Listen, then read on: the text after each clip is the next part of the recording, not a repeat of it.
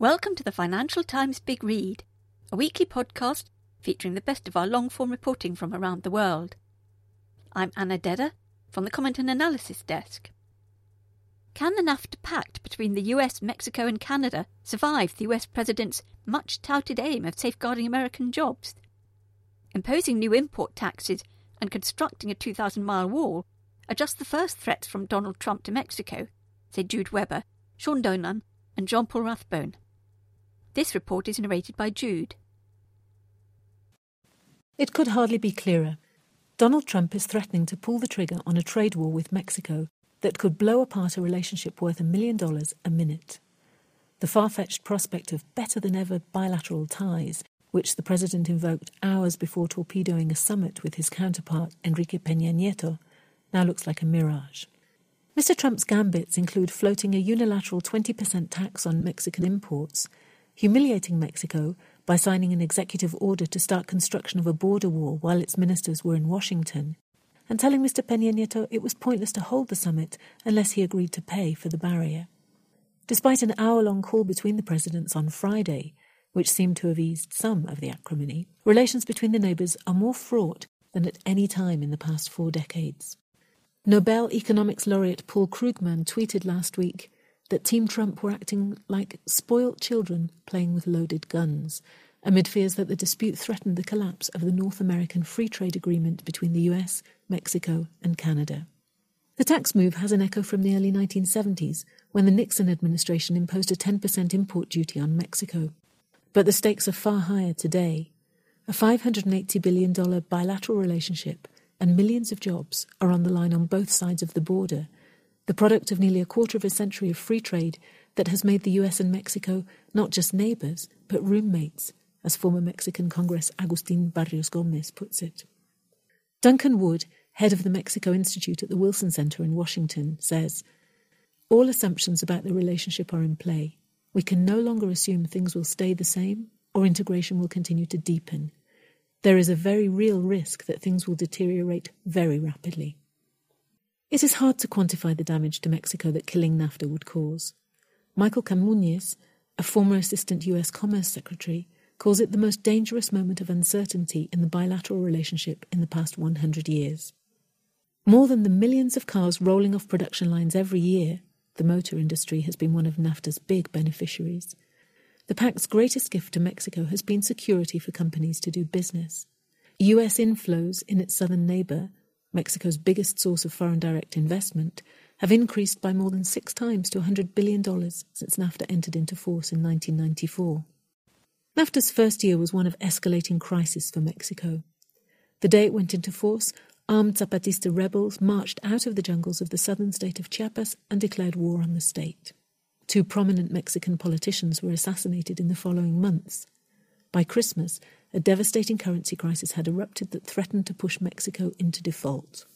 It might have been only a Mexican meltdown had the countries not just hitched their wagons to a deep and sweeping trade integration. President Bill Clinton, who rushed through a $20 billion bailout in early 1995, declared, "This is an American challenge. The livelihoods of thousands and thousands of our workers depend upon continued strong export growth to Mexico." 2 decades on, trade has soared. Commercial flows between the 3 partners hit $1.1 trillion in the year to November 2016, according to data compiled by analytics company Panjiva. The value of the US trading goods with Canada and Mexico is worth almost twice as much as its trade with China, even after the flood of cheap Chinese imports in recent years. It is worth almost 10 times as much as the US trade with the UK.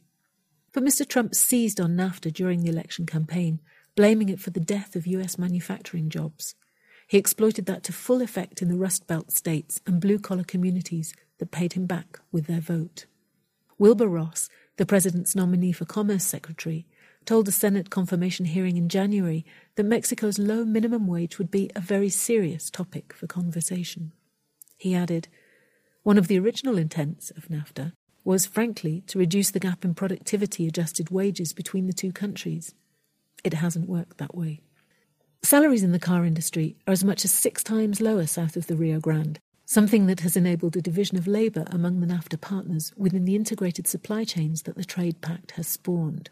Components like seat belts and airbags cross the world's busiest border multiple times as they are transformed into finished goods, scrambling notions of what is made in the USA, hecho en Mexico, or made in Canada. Mexico exports 80% of its goods to the US, but those exports contain 40% US content. Mexican nylon for seatbelts is exported to Canada to be woven and dyed and returned to Mexico for cutting, stitching and installing into vehicles that are then exported. Airbags are stitched in Mexico but tested in the US. Mr. Trump has put pressure on US manufacturers since his election, via tweets and tax threats, not to shift production south. Ford scrapped a $1.6 billion plant in San Luis Potosí. Fiat Chrysler says it may move pickup truck production north, and General Motors and Hyundai have announced big US investments.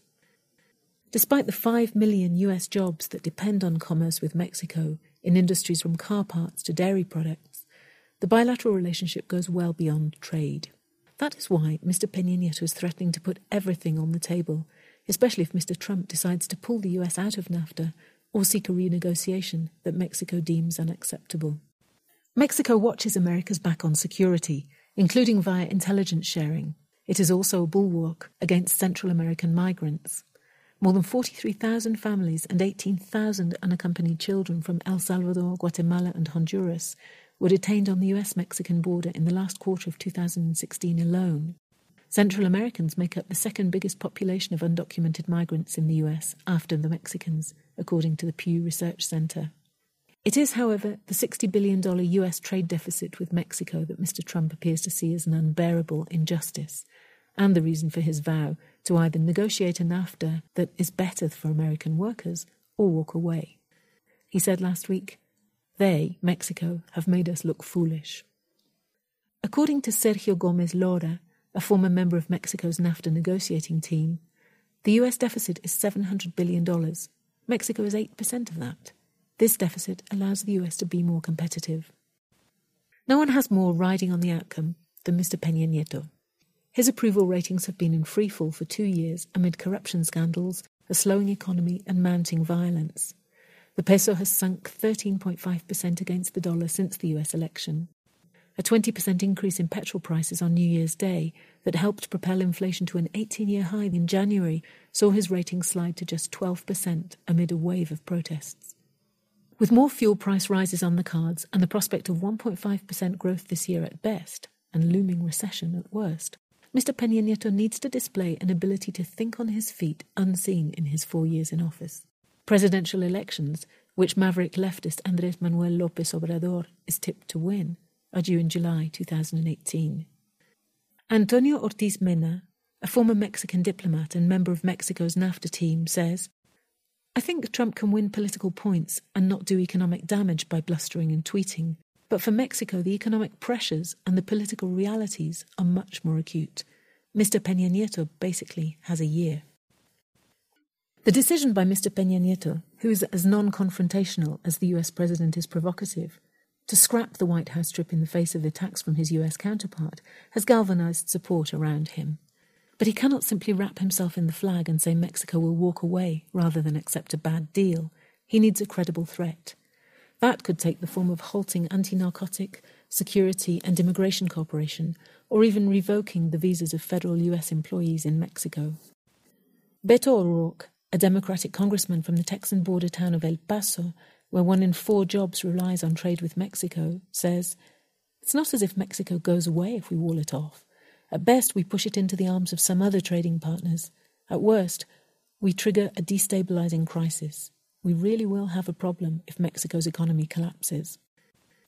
That would risk reviving the flow of Mexican migrants that has dwindled to less than 900,000 in 2009 to 2014, from nearly 3 million in 1995 to 2000, and fuel crime and insecurity on the US's doorstep.